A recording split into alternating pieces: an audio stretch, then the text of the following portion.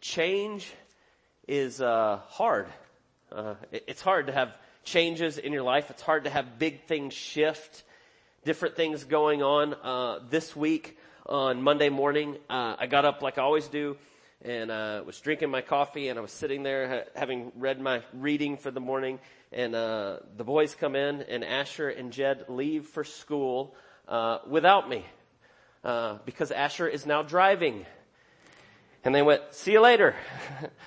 Basically, "We don't need you. We're good. We'll see you later." And they walked out the door, and I went, "How did that happen?" They just left, and they went to school. I've been dropping them off at school most days for the last couple years. And so all of a sudden, it was like, "Dad, see you later." Then Monday evening, about a little after 5, Jed and Asher, and now with their youngest brother in tow, 11-year-old Quinn, walk in and they say, "Can we go out to eat tonight?" And I was like, "Well, yeah, maybe. I need to check with Mom. We don't really have a plan for dinner. Maybe we could do that." And then they go, No. By we just mean us 3. I went, "What?" "Yeah, Asher's going to drive us. We're just going to go out to eat together." And I went, "Yeah, I guess so." And they walked out the door, and then Joanna came in, and I was kind of like, "What just happened? When did this change?" Apparently this change happened on Monday morning, that there's now this freedom that comes with a driver's license and being able to go. And suddenly it was like, whoa, this is hard. Like suddenly it seems like my whole life changed very much with what's happening with the boys and their ages and where they are. And so change can be really hard. I was thinking about just that in general, and I was even thinking about to when I first started. Been here as the pastor at Church of the Apostles for 12 and a half years. And I can tell you the first year and a half, there was probably, my vague recollection at this point is that somebody was always upset at something. And that was just because little changes and things that were happening, and why are we doing this, and why like this, and why in that way. And that's what it felt like to me. That's not the fullness at all of what was happening. But I say that, and please hear me, I say that not out of like bitterness or frustration or looking back and being...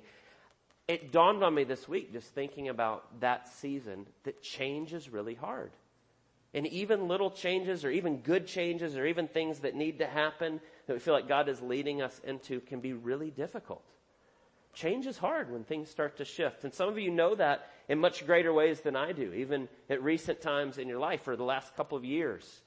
Lots of things have changed and lots of things are shifting, and it feels that way, and things coming at you. And change can be really difficult.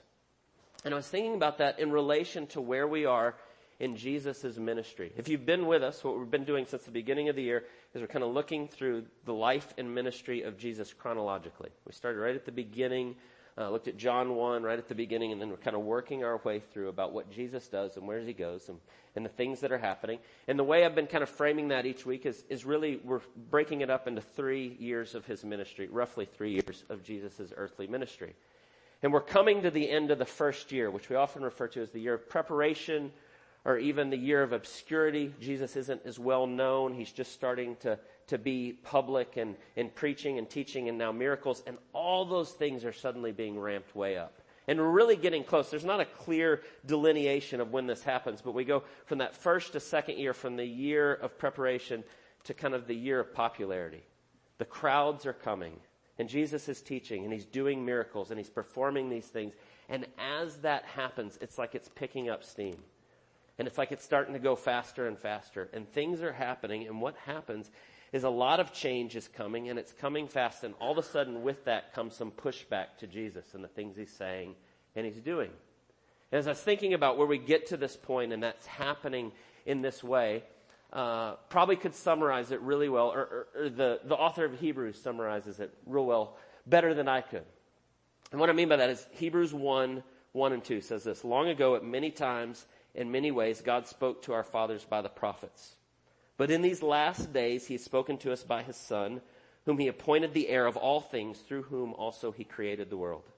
He is the radiance of the glory of God and the exact imprint of his nature, and he upholds the universe by the word of his power." And so what Hebrews 1 says is that when Jesus comes and he's walking amongst us, we see God. He is the exact imprint of the very nature of God. He is the radiance of the glory of God. And so what you had is it says that in these days before, long ago and many times in many ways, God spoke to our fathers by the prophets. Long ago and many times in many ways.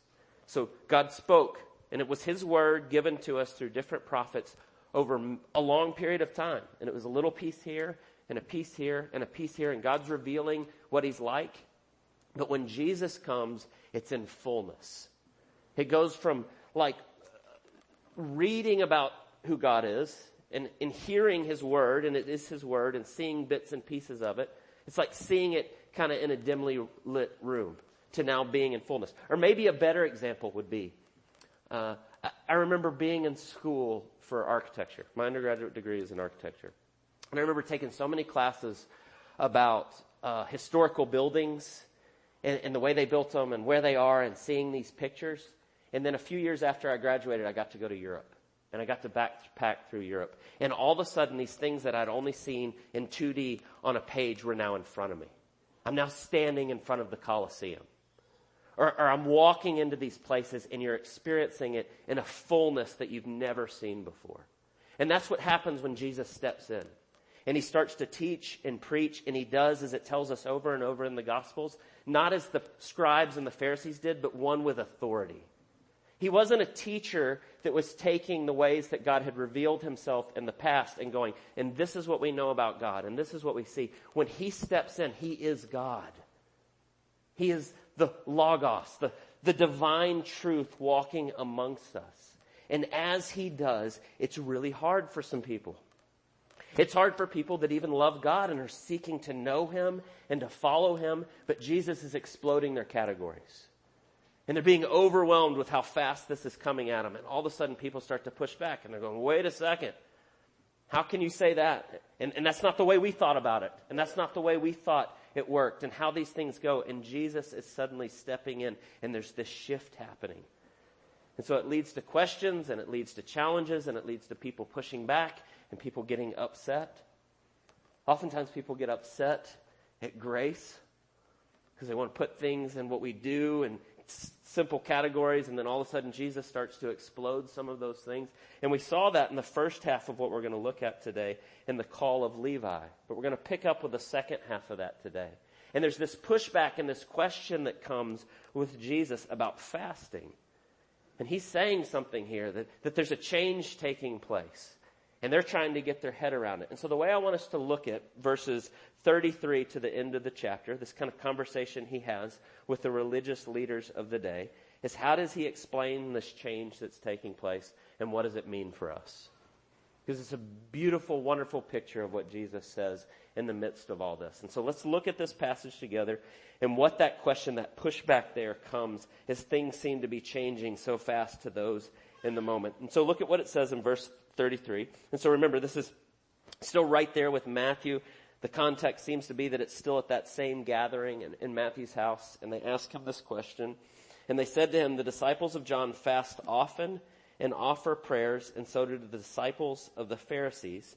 But yours eat and drink. And so the question really is, Jesus, why are your disciples not fasting in the same way that John the Baptist are? Or why are your disciples not fasting in the same way that we, the religious leaders, and our disciples fast? We're all discipling them in a certain way to do these fasts like this. Why are yours not doing it? And there's an implication here that Jesus and his disciples are doing it wrong. So how are you doing this? And why are you doing it like that? And so before we even kind of get to that question, I want us just to think about, just briefly, what fasting is and why it's important and where it comes with, why this was even a question, why this is a big deal. And so when we think about the idea of fasting, fasting is abstaining from something that's a regular part of life. Usually we think of it in the realm of food and drink, what we take into our bodies, the way we eat, we get sustenance. And certainly that's what they're talking about here, and that's kind of the most common way in which we think about it. But when we abstain from certain things in our life, we take food out for, say, a meal or two or a day or a couple of days, and we start to remove those, it alerts our body that we're in need, that we need food to live, that we need drink to live, that we need sustenance to be able to continue to operate. And as we feel that need and we come into that moment, it alerts us that our ultimate need is for God. That just as we're needy people that need to have food and sustenance in our life, we also need God to exist. And fasting becomes a way in which as we remove some of these things and we come before God and it reminds us of our need and we come back to this understanding of who God is, that we desperately need Him. And it focuses us, instead of those moments of those hunger pains of I need this sustenance, we turn to God and we begin to pray and begin to seek His face and meet Him in those moments. And it's a spiritual discipline that helps bring us to that place. Now, in the Old Testament, there were different times of fasting and things that were set.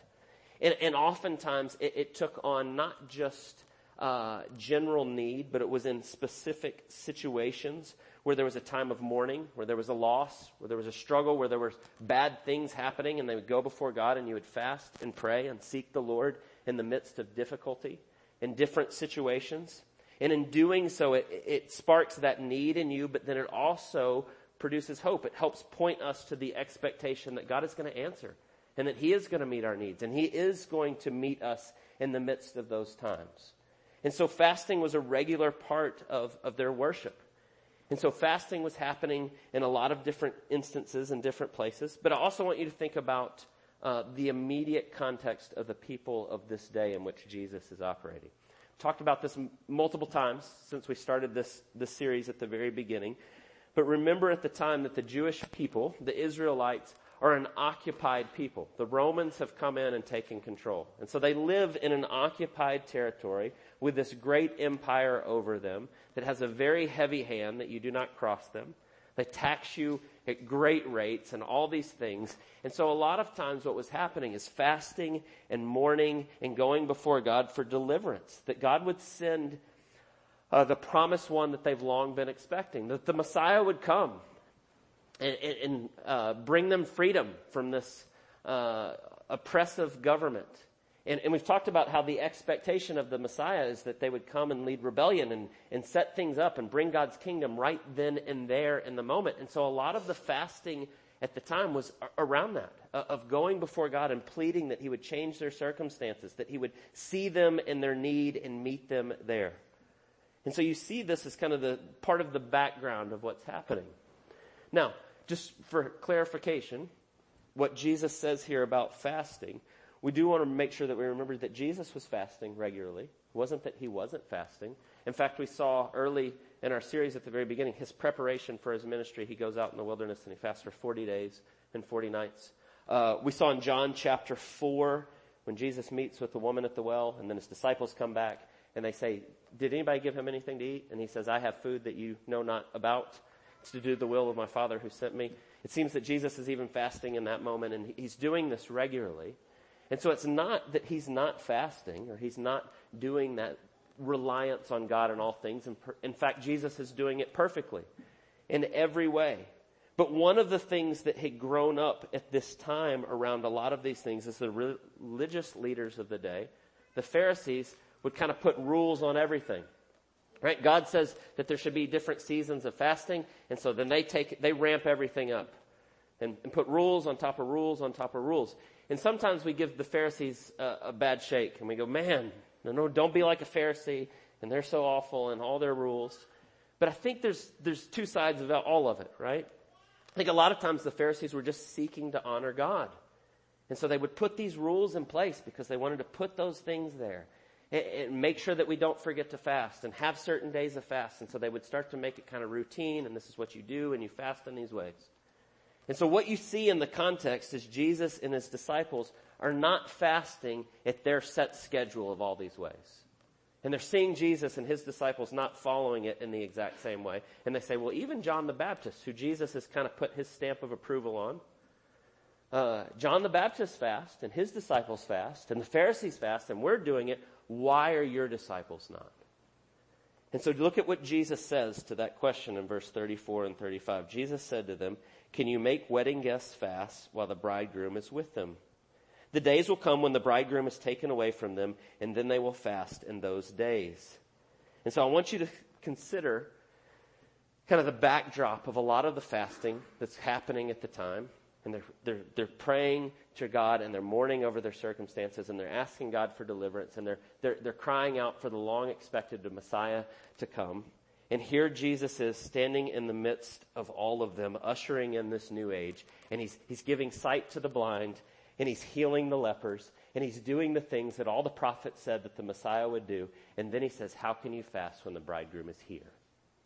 And what Jesus is alerting them to is he's ushering in the new age, that he is the long-promised Messiah that they've been looking for. He says, what do you mean you're going to fast and pray and ask God for the Messiah that would come in this moment when I am here? And he uses this language here when he says, the bridegroom, how can you not, can wedding guests fast while the bridegroom is with them? And I want you to just think about what he's saying there. Jesus will do this a lot. In fact, he'll kind of alert people as they're listening to him in the way he talks. If you have eyes to see and ears to hear. And I think what he's saying when he says the bridegroom, can you make wedding guests fast while the bridegroom is with them? All throughout the Old Testament, if you know the Old Testament, as many as those there would have, you see that God equates himself to the groom in Israel and his people, the bride. And you see that all throughout the Old Testament. You see it in Jeremiah, and Isaiah, and Ezekiel, and Hosea. Over and over, God pictures himself as the perfect husband to a wayward bride, Israel, as they turn and go to different idols and different things, and they ignore God and the world that he created, and they do that over and over. But here Jesus says, how can you fast when the bridegroom is with you? And I think he's making a very kind of veiled claim, but those that have ears to hear would hear it. That the groom is now here. And you don't fast in the same way when the groom is with you. There's an excitement. There's a glorious, wonderful truth of what is happening that is now so spectacular. How can my disciples fast in this moment? And he's alerting them that he is now here and he is now with us. And so like going to, just think about the excitement of that for a second. That he has arrived. Right? Go back to like Luke chapter 2. We read this, looked at it around Christmas. We always go back to that passage of the shepherds out in the fields at night, right? And suddenly the angel appears to the shepherd and says, fear not, good news of great joy, for unto you today is born a Savior in the city of David. And they proclaim to these shepherds that are out in the field. And all of a sudden the skies open up and it says a multitude of angels started praising God. Glory to God in the highest. And they are announcing that Jesus is here. And there's this excitement that is happening. And I feel like when I hear Jesus saying to these people, you can't fast when the bridegroom is there with you.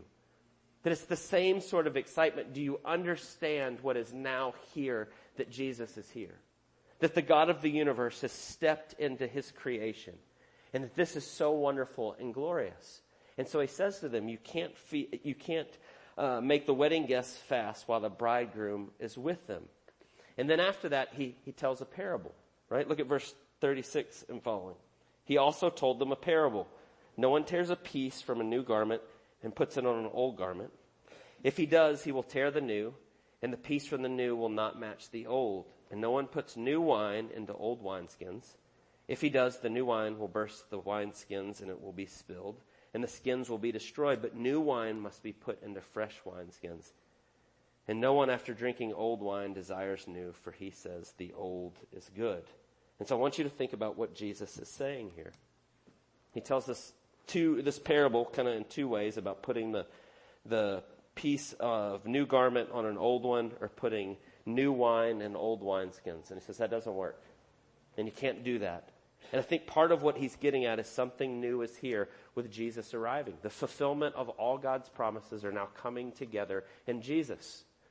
And as those are happening, and as this new age is dawning, it means there is a new work that is happening, a fundamental shift that is so seismic in the way that you operate and the way that you see things, you can't go back to the old.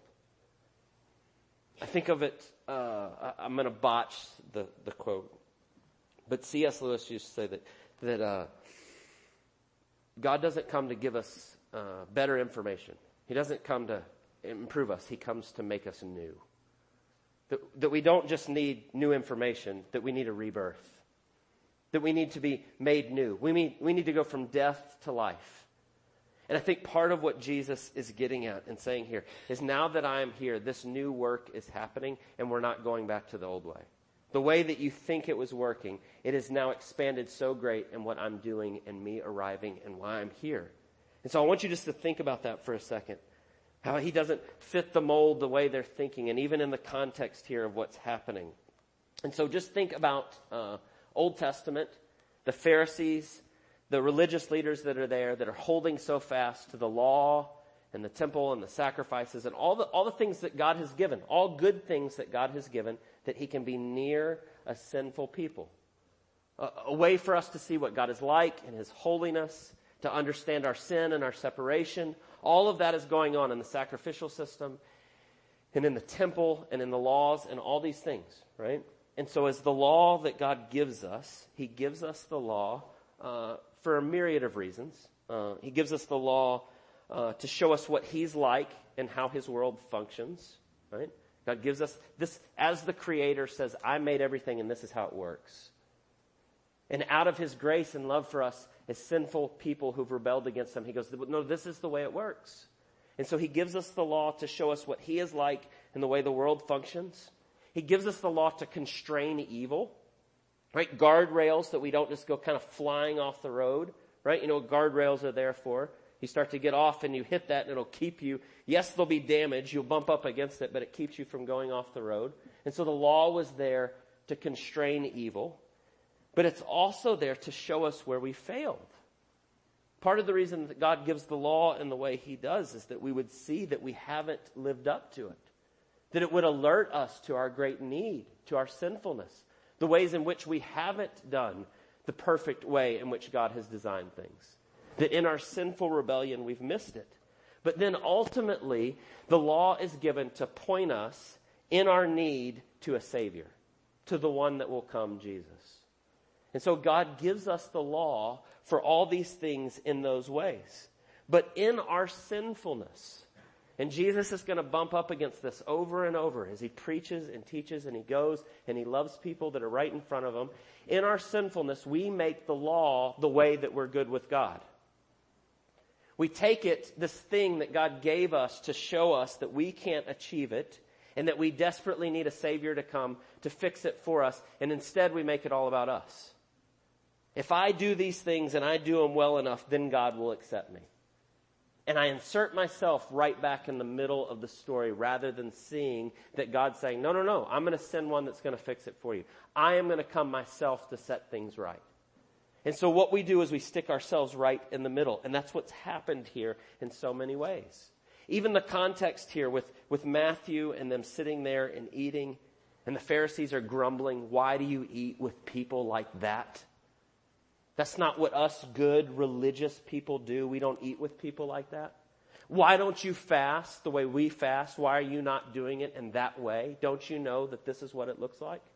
And they've started to make the law as a way to justify themselves before God. They've missed the very point of what it was after, right? Even in fasting, to come to a place of understanding your need. That I can't do this. That I desperately need God to even exist, to draw breath, to have anything good in my life. And instead they make it of a way to make themselves look good. Look at what I'm doing. And they start to miss the very point of the things that God has given them. We, in our sinfulness, insert ourselves and make it all about us. There's a term that I introduced to in a book years ago called the routinization of charisma. And what it means is over time, things that become routine, things that were exciting and true, and you saw this thing, and there it is, and over time it becomes routine. And you start to do it over and over, and you lose the reason you were doing it to begin with.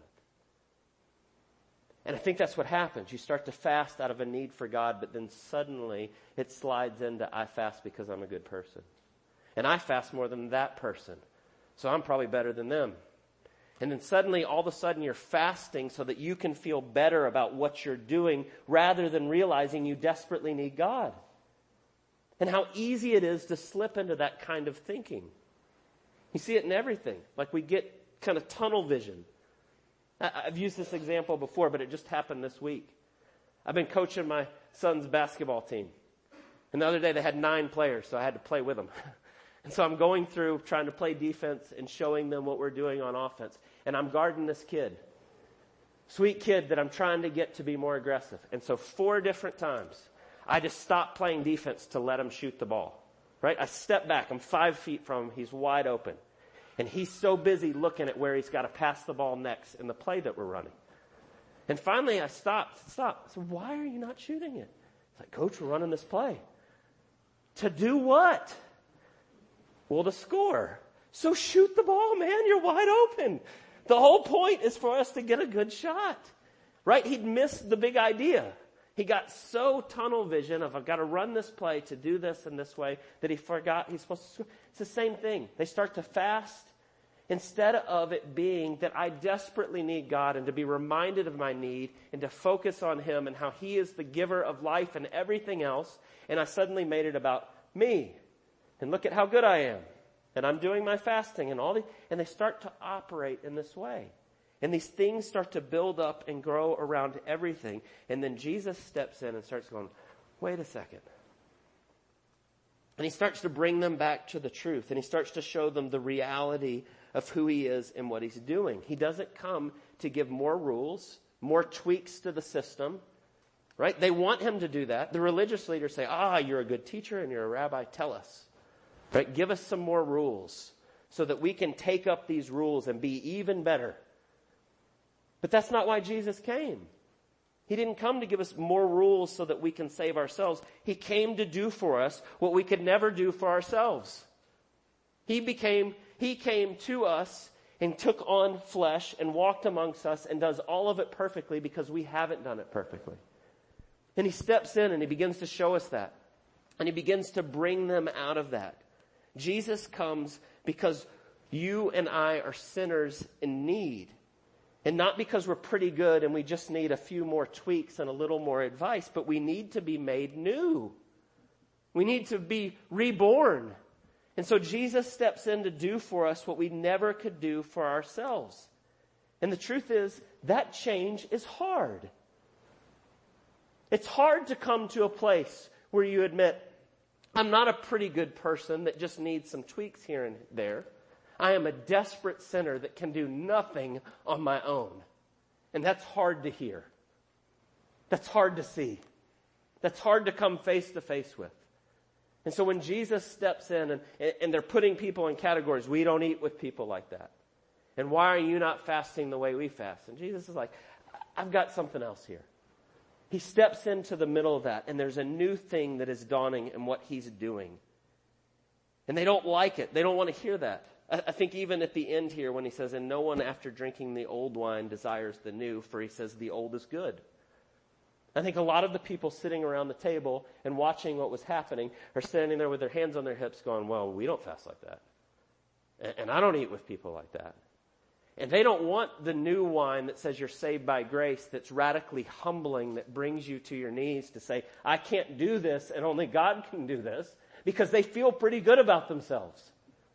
They're happy to drink the old wine of like, it's my performance. And I'm glad I'm not like those people.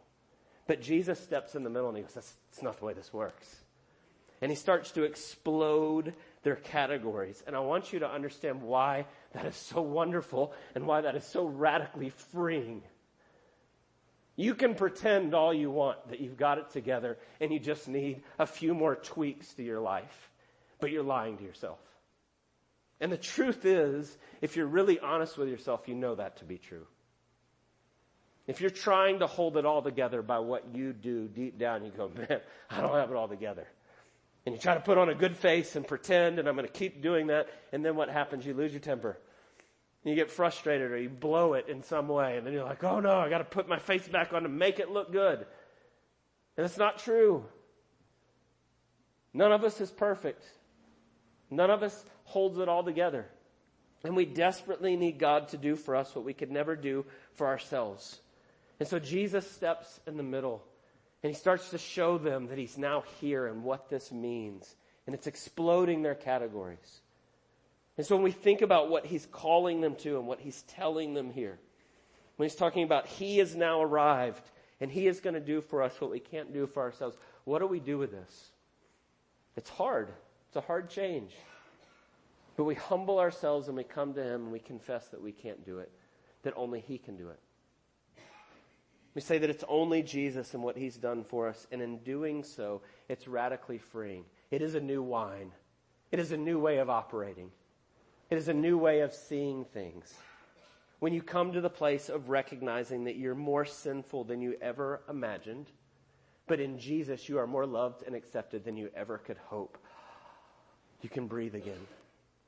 You don't have to be fake. You can confess your sins, and he's faithful and just to forgive us our sins and cleanse us from all unrighteousness. And he begins to make us new. And so what do we do with that? When we think about that, what do we do and how do we apply that to our lives? And even the story he's telling here. But now the bridegroom is with us and he's in our midst. What do we now do? And the first thing I would say to you is that we celebrate the grace of God. Just like as Jesus calls his disciples to celebrate that the bridegroom is with them. Like you would at a wedding. Your closest friends, you celebrate with them. We too, as believers, when we understand the fullness of the gospel, that we are more sinful than we ever would want to admit, but we are more loved and accepted than we ever could hope, we should be celebratory people. We should be excited at who God is and what he's done for us and the great lengths he's gone to love us and care for us. And so when Jesus says here about his disciples, can you make wedding guests fast while the bridegroom is with them? The spirit of that and the joy that comes with that should be true of us as believers. And you say, well, wait a second. Jesus was there literally with them at a certain time, and there's a context to what he's speaking, and he's not literally here physically with us in the same way today, and you're making that say something it doesn't say. But I want you to think about it like this. I don't think I am, but I want you to just think about it like this for a second. In John chapter 16, Jesus is in the upper room with his disciples, hours before he'll go to the cross. And he says to them, it's better for you that I go away. Because if I go away, then I'm going to send the Spirit, and the Holy Spirit's going to come in fullness, going to unite you to the Father and with me. And then he's talking about how he's going to be present with us in all things. And so when Jesus goes to the cross and he lays down his life for us, and he does for us what we can never do, and he takes the sin our sin upon himself, takes the wrath of God that we deserve, and he gives us his perfect righteousness, and he unites us to the Father in this way. And then his glorious resurrection, and then he ascends to right hand of the Father, and he sends the Spirit in fullness. Do you realize that we now have the fullness of Jesus and his work today more than they even had in that moment physically with Jesus? You have the fullness of God's completed work in your life now, today, right here. And so when I hear Jesus saying, can you make the wedding guests fast while the bridegroom is with them? That is us today, now in Jesus. You have the fullness of God in your life with you at this moment because of what Christ has accomplished. And that's today, in fullness. And when I think about what that means, he is with you.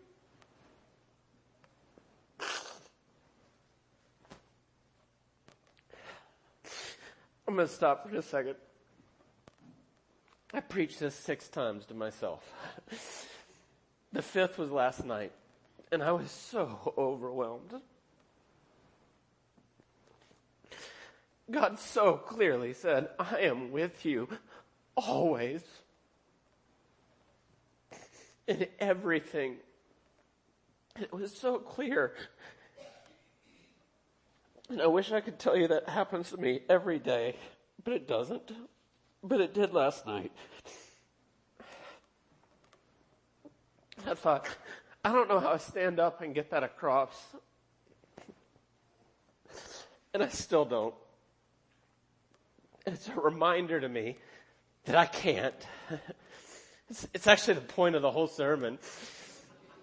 You can't do it. It has to be him doing it. And it was like God just tapping me on the shoulder and telling me that and showing me that over and over. And so I'm sorry I'm a mess and I can't really tell you and explain it the way I want to. but to say that we should be a celebratory people. We should be so joyful that the God of the universe loves you so much that he's come to you to do for you what you could never do. And then he never leaves you or forsakes you. And he's with you in all things. And there should be a joy that marks his people in every way. He's always with us. Whatever you're going through, he's walking with you in it. And he doesn't leave you. And he doesn't forsake you. And I just love the thought of Jesus saying, when the bridegroom is with you, how can you not celebrate? You go, yes, absolutely. That should be us in every way. That we recognize what Jesus has done for us. And when that is true, it's a joy that's abounding in everything, that's in every circumstance, that we're okay. He's already come and he's already won. And he's coming again. And we can rest in that. And no matter what comes at us, we know that to be true. I was thinking about the way to explain that. And forgive me, this is probably not a great example. But a couple years ago, I went to bed. It was a Saturday night. I was watching A&M football game on TV. And it was right at the end. And our terrible quarterback throws an interception with 30 seconds left, and they're going to lose to LSU. And I'm like, you've got to be kidding me. If you like LSU, great. I just don't like LSU football. And I turned off the TV in disgust. Blah. I was like, whatever. I'm not going to let this upset me. I'm going to sleep. And I went to sleep. And I woke up the next morning. My alarm went off, and I picked up my phone. And it said, Texas A&M 74, LSU 72. And I went, I didn't know A&M had a basketball game last night. 74 to 72. And then I did a double. A&M won the game in 7 overtimes. The interception, the guy was actually down before he threw it, and it didn't count, and they got another. Anyway, A&M came back and won in the longest game in the history of college football. I went, what just happened? And I looked at my phone, and I went and I watched the highlights, the 2-minute highlights, like in amazement. I can't believe that. And so when I got home after coming here and worship on Sunday, I went home, and I said to the boys, let's watch the overtime. Let's watch the Aggies beat LSU in 7 overtimes. And I watched the whole thing, which is like an hour and a half long when it's 7 overtimes, just the overtime. And every play was like 4th and 17. And I'm sitting there like, what's going to happen? I know they're going to win. No stress, no worry, just excitement about what's about to happen here. I don't know how they're going to do it, but they're going to do it. And I started thinking that's the way we should be as believers. We know the end. We know Jesus has won. We know that we are his. We know how much he loves us. We know that we are in him. Anything that comes at us, he says he's going to work together for our good in the scope of eternity. We can rest in that. We should be a people that is a joyful people that is celebrating who God is and what he's done for us in everything as we go in all things. But then the second thing I would say to you when we think about this, verse 34 and 35, he says, can you make the wedding guests fast while the bridegroom is with them? But then he says, the days will come when the bridegroom is taken away from them, and then they will fast in those days. And so, yes, Jesus has won. And yes, we can be joyful. And yes, we can trust him in all things, in every way, every moment of our life. He's already won. But we live in what we often refer to, or theologically we sometimes say, we live in the already but not yet. We're still waiting for Jesus to return in the final consummation of all things. And as we live in this moment and in this time, we still live in a sinful, broken world. And we still have sin that clings to us. We still have our flesh that we're fighting. And so when Jesus talks about fasting, yes, we're still called to fast. We still fast today, but we fast now in reality in the light of this new wine, this new work of Jesus. And so we fast and we remove food and we're reminded of our need, and it alerts us to how needy we are. It alerts us to where we failed and where we don't do things well. And God brings those to mind, and we seek his face, and he meets us in that, and the Spirit moves, and it points us to Jesus and the finished work of Christ. He says, I love you this much. And I see you in the midst of it. I am with you and I am working and I'm doing this. And so we continue to fast today to be reminded of what is true of us. When we seek to go back to the self-sufficiency, when we seek to make the things in our life be about us rather than about God and what He's done, we fast. And God meets us in that midst. And we say, God, I desperately need you. And He says, yes, you do. And He meets you in the midst of it. And He begins to show you and love you and keep you. And so I want you to see and understand throughout the New Testament, Jesus talks about when you fast. You see the New Testament believers do it all the way through. We are called to fast. It is a helpful reminder as we fast and pray and seek the Lord, and He meets us in that. And then the very last thing, and we'll end here, is we see this new work of Jesus. And it's all His doing and nothing else, this new wine. That we're not saved by our doing, but we're saved by what Jesus has done, and we get to now live out of that new identity.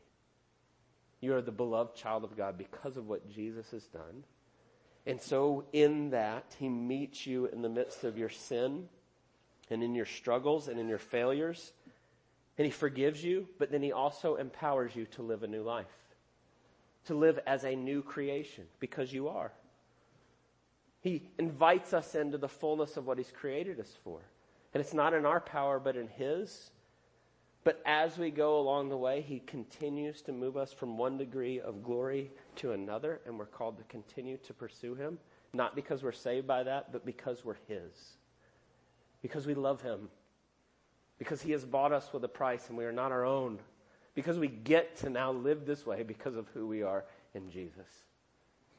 Oh, that we would hold fast to the new work of what He's doing and not go back to the old. Would you pray with me? God, we thank You for the glorious good news of who You are and what You've done for us. I thank You that You don't leave us in our mess, but You've come to us to do for us what we could never do. Thank You that You tell us You never leave us or forsake us, that You are with us in all things. We pray that that would be the ever-present reality of our lives today. That when we forget that You would powerfully move to show us that truth. That we would be a people that are quick to lay things aside that are hindering us from following You. That we'd be a fasting people. Not as a way to earn our worth with You, but to be reminded of how great You are and what You've done for us.